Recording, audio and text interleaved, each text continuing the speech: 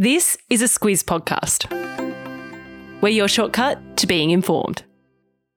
This week, our podcast is brought to you by Hubble, spelt Hubbl. It fuses streaming and free-to-air TV into a single experience, which means you don't have to go in and out of apps to discover content you'll love. Hubble, it's TV and streaming made easy. Good morning, I'm Alex Ty. And I'm Alice Dempster. It's Wednesday, the 31st of May. In your Squiz today, we've got a new free trade deal with the UK. North Korea plans to launch a satellite. Lehrmann settles a defamation suit. And it's time for Game 1 of Origin. This is your Squiz today. Way back when, Alice, all the way back in 2021, Australia signed a free trade agreement with the United Kingdom. That agreement comes into effect today, and it means enhanced trade with the UK, as well as greater mobility for young people. So let's get into some of the details. Yeah, 2021 seems like such a long time ago now, Alex. It was back when Scott Morrison and Boris Johnson were the respective prime ministers, and they were a big part of this one. Together, they agreed to give British companies easier access to invest in Australia and bid for Australian government contracts. And in return for that, the tariffs on 99% of our exports to the UK will be phased out.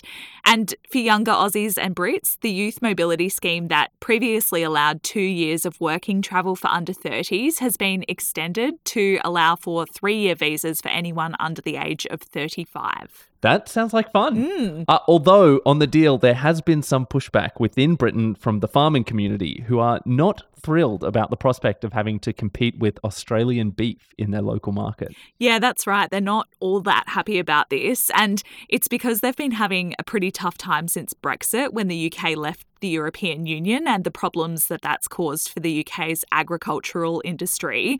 But this free trade deal isn't just about agriculture.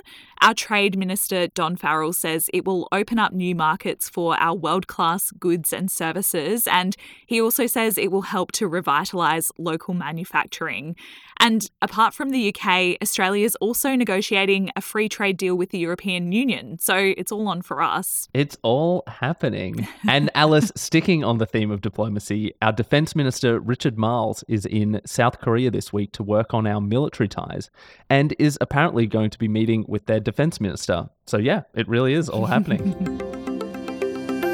Speaking of defence, Alice, North Korea is said to be launching its first spy satellite next month, and it's going to monitor US military activities. Analysts say that the satellite will improve the North's surveillance capabilities and also its strike accuracy during any conflict.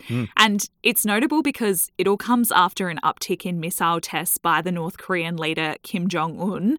And it also follows some joint US-South Korea military exercises near the border between North and South Korea. US officials say any satellite launch undertaken by North Korea using ballistic missile technology would violate several United Nations resolutions. Alice, we have been following the various legal sagas surrounding Bruce Lehrmann, the Liberal staffer who was charged with the rape of his colleague Brittany Higgins before the trial was aborted due to juror misconduct.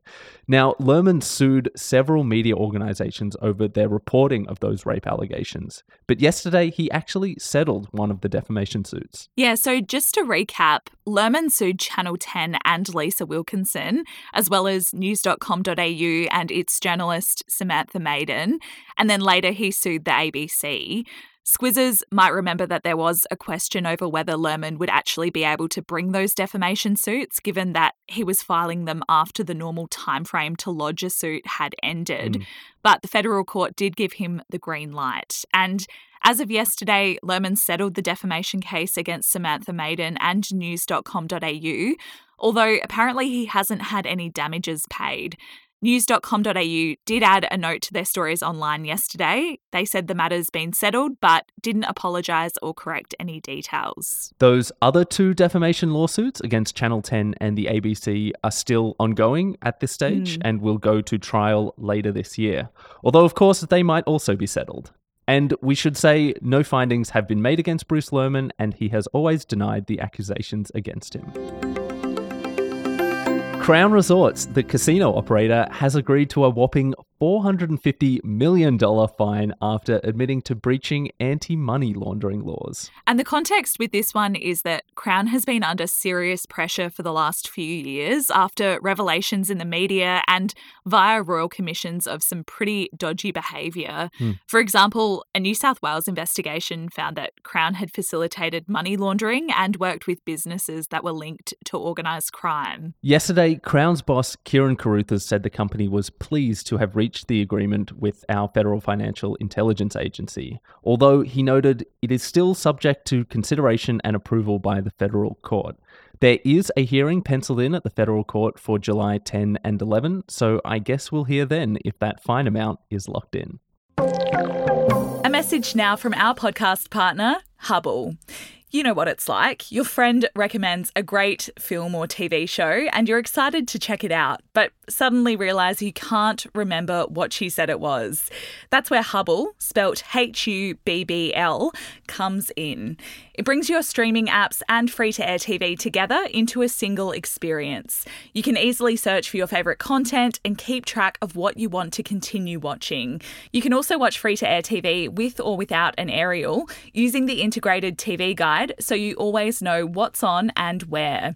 It's TV and streaming made easy. Go to hubbl.com.au to find out more.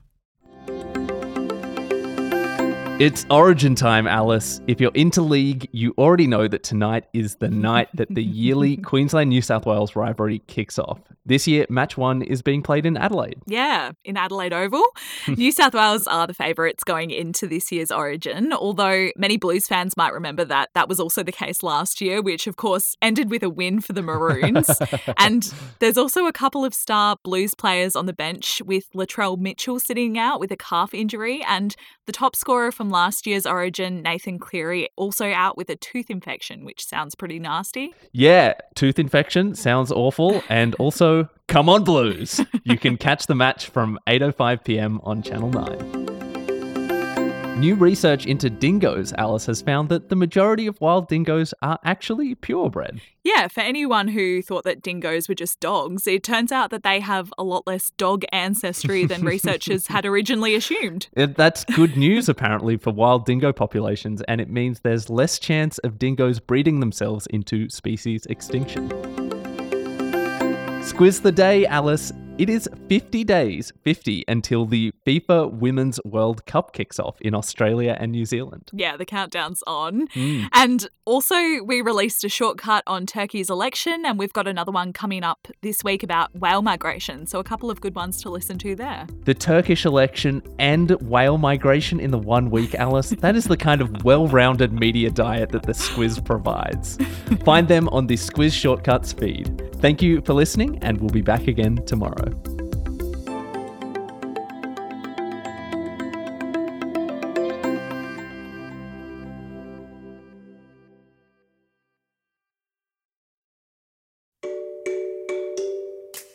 Hi there, it's Bryce from Squiz Kids, the daily news podcast for small people. March is Women's History Month, and we're celebrating over on our socials. Every weekday this month, we're throwing the spotlight on a different iconic woman from Australia's rich history.